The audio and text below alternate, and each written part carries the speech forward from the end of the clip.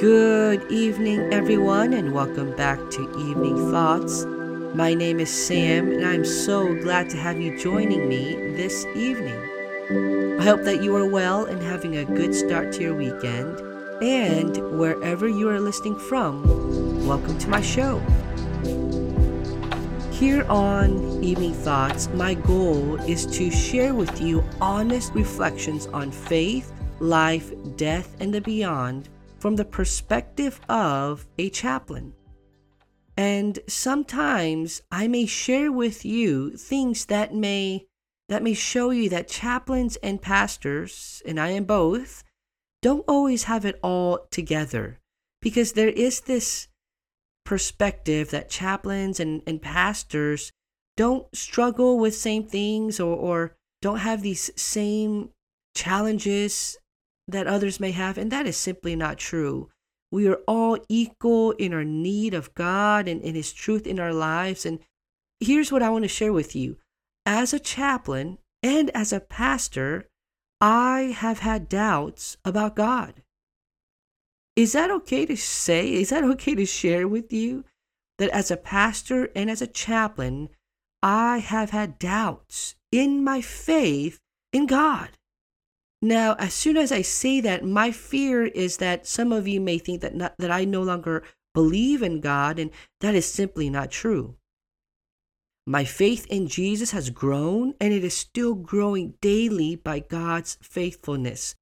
My salvation in Jesus is through faith alone, by grace alone, and His mercy constantly beckons me to grow in my sanctification. My doubt is not shaking my faith to the point where I've lost the core of who I am, because the core of who I am really is Jesus. My second fear is that sharing that I've had doubts may make you stumble. I mean, how can a pastor and a chaplain ever doubt God? My hope is that by sharing my heart to you tonight, it may do the opposite, that rather than making you stumble, it will help you to have a voice and vocabulary and words to bring to God in your own doubt in prayer. You see, when I became a Christian, I was just beginning to be a teenager. Now I'm currently 40 years old. And throughout that time, I've had many questions regarding my faith. And at times, it was difficult to believe certain things about God. Things like He is good. Things like He is there and He's listening. Things like His timing is best for me. I've had friends and acquaintances ask me these hard questions, and at times it left me confused, and honestly, at times it brought me to doubt whether these things were true. Now, I believe in all of these things, but at times I questioned these things.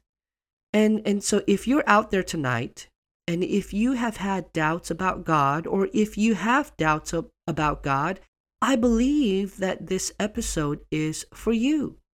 I hope it encourages you, and I hope that it helps you to grow in your faith. And so here is the title of this episode: Pray in your doubt. In your seasons of doubt, pray in it. Now, the premise is that you will doubt, that there will be times that you'll doubt God. And what I'm saying is, if that is you, pray in it. Now, when I say doubt, I do not mean the kind of doubt that is rebellious and prideful. When I say doubt, I mean the kind of doubt that brings up honest and inquisitive questions about our experience as human beings and how God fits into our lives. So if you have doubts, I would encourage you to make great efforts into educating and growing in your understanding of God. I want to encourage you to intellectually engage your doubt and educate yourself in the hard questions that the world is asking. So again, things like, if God is so good, why is there so much evil in the world? Things like, if God loves us, why do we suffer? These are just a few of the many questions that the unbelieving world is asking. I want to give you two resources before we get into scripture, because that is the best place to go. The first resource is an author named Lee Strobel, Strobel. Lee Strobel's journey is incredible. It is so fascinating. He is a journalist and was an atheist, but his search for truth eventually brought him into a saving knowledge of Jesus Christ. This story is such a blessing. So just a quick summary. His wife became a Christian, and Lee Strobel, as an atheist, went on a journey to prove her wrong. So he investigated Christianity from multiple professional resources.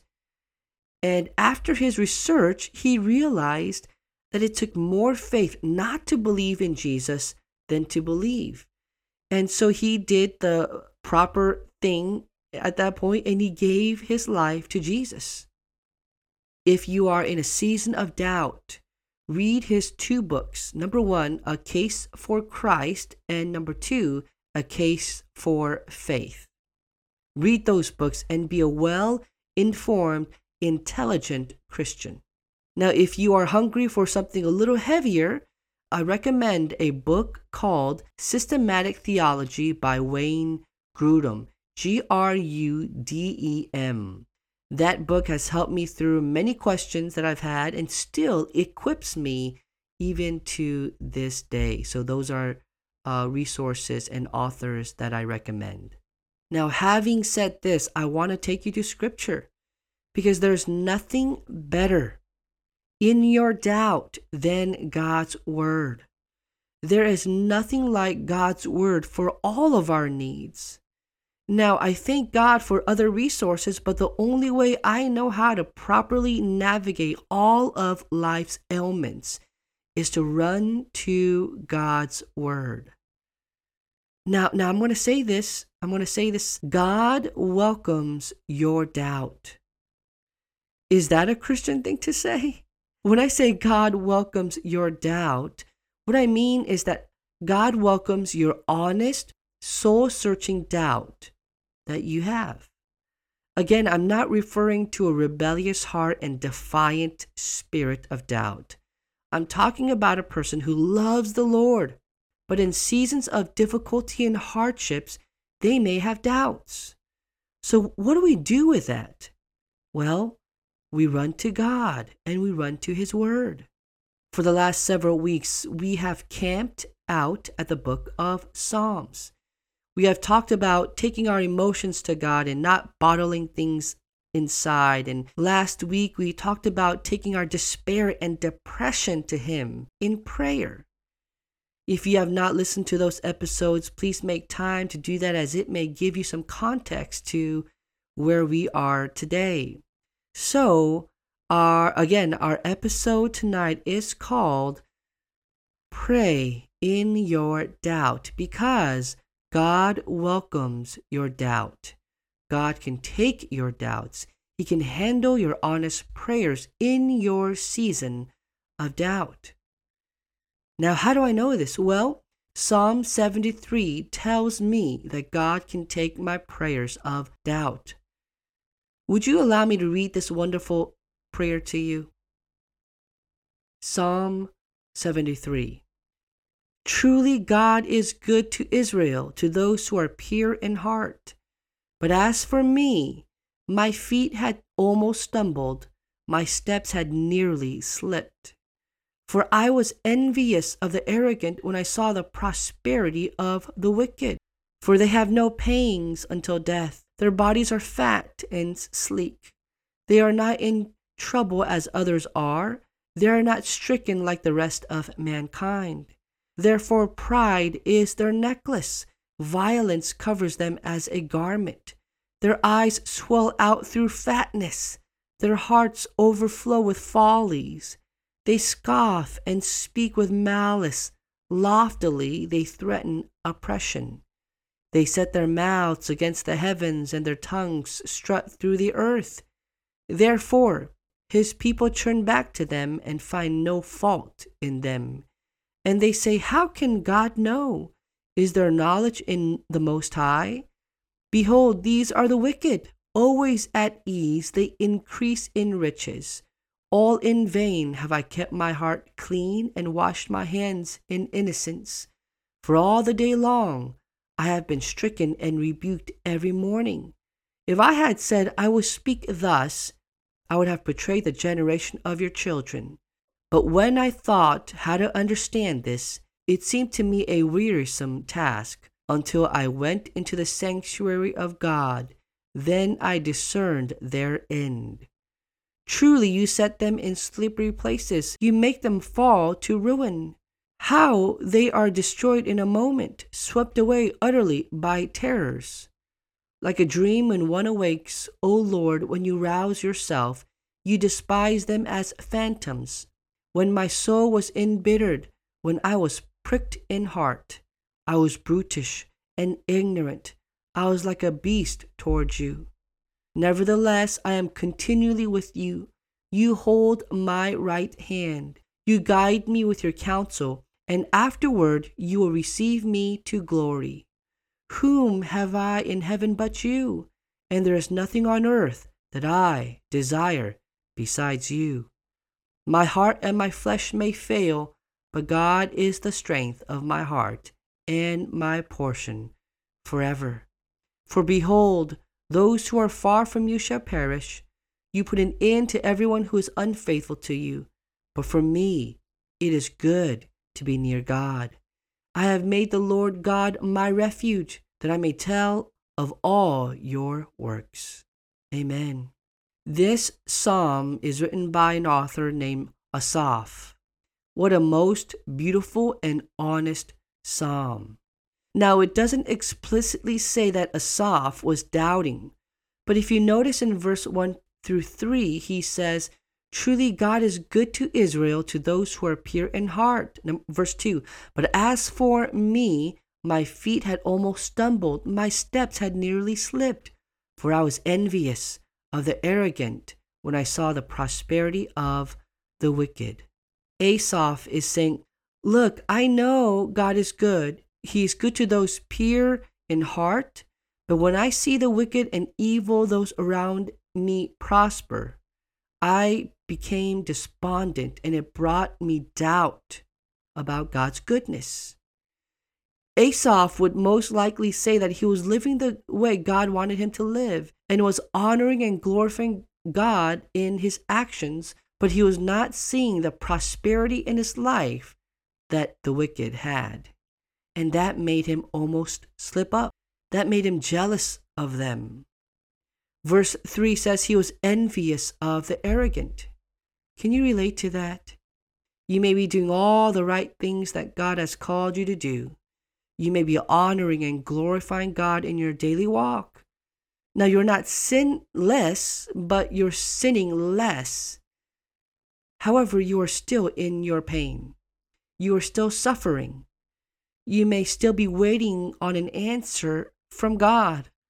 All the while, you see the arrogant and wicked around you prosper, and you may wonder, is all of this worth it? And it confuses you. It disarms you, and it may even have brought doubt whether God is good. And if you ever have felt that way, because I know I have, then this psalm and this episode is for you. Here's what I would say to you. Bring your doubts to God, just like Asaph brought his doubts to God. Just bring them. Don't try to hide them. Don't try to ignore them. Pray in your doubt, because God loves you and He wants to help you through your doubt. It's okay to admit that you have doubts. It's okay to bring them in prayer. Why do I say this? It is because it was when Asaph came to God with his doubts that he understood something. You see, Asaph was wrong, and he realizes that he's wrong in our passage. Even though the wicked seem to have it all now, even if the arrogant seem to go unpunished now, There is nothing about that life apart from God that brings true fulfillment. Look at verses 16 and 17. He says, "But when I thought how to understand this, it seemed to me a wearisome task. Until I went into the sanctuary of God, then I discerned their end."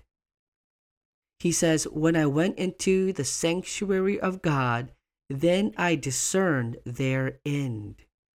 When you take your doubts before God in prayer, you will see the truth. Now, what did Asaph learn? Verse 18, "Truly you set them in slippery places. You make them fall to ruin. How they are destroyed in a moment, swept away utterly by terrors. Like a dream when one awakes, O Lord, when you rouse yourself, you despise them as phantoms. When my soul was embittered, when I was pricked in heart, I was brutish and ignorant. I was like a beast toward you." You see, Asaph learned that the temporary prosperity of these evil people were fleeting, that they would eventually come to ruin. And then we come to one of my favorite parts of this chapter. Asaph is able to say in verse 25, "Whom have I in heaven but you? And there is nothing on earth that I desire besides you. My flesh and my heart may fail, but God is the strength of my heart and my portion forever." Friends, if you are in doubt today, it is okay. It is okay to doubt, but don't doubt in a vacuum. Don't doubt alone. Take your doubts and bring it to the Lord in honest prayers before God. Tell Him about your doubt. When I was single, I doubted that God was hearing my prayer because I really wanted to be married. And so I did this weird bargaining with God kind of thing. I wanted to be married so bad that I lived my life for Him in the best way I could. I served in church, I volunteered, but my heart was secretly not in the right place because I was expecting God to reward me for my faithfulness, and I bargained with Him to send me a wife and that I would give my life to Him in service. You see, I was doing all the right things, but my heart was in the wrong place because God doesn't work that way. I thought that if I only kept all the rules, that He would reward me in the way that I wanted Him to reward me. And that is not a relationship. That is not how God works. I was trying to perform a business transaction with God, but God wanted to give me something better. You see, God gives us what we need when we need it, and He knows what to give us. He is infinitely wiser, and as a good parent, He gives us what we need, not what we want. If you are like me and you find yourself in this season of doubt because your expectation of God is not matching up with Scripture, take it to the Lord. Be honest. Be real with God. And just as Asaph in our passage, be reminded as it says in verse 27 and 28, "For behold, those who are far from you shall perish. You put an end to everyone who is unfaithful to you. But for me, it is good to be near God. I have made the Lord God my refuge, that I may tell of all your works." Friends, in your season of doubt, would you run to the Lord and take refuge in Him? Because it is good to be near God. It is good to take Him all the weight that you have on your heart and on your shoulders. Let it out. He wants to hear from you. He can take your doubts. If you're able, would you pray with me? God, in our season of doubt, would you give us the strength to come to you in honest and authentic prayers? Help us to pray Psalm 73 and be reminded that you welcome our prayers of doubt. In your name we pray.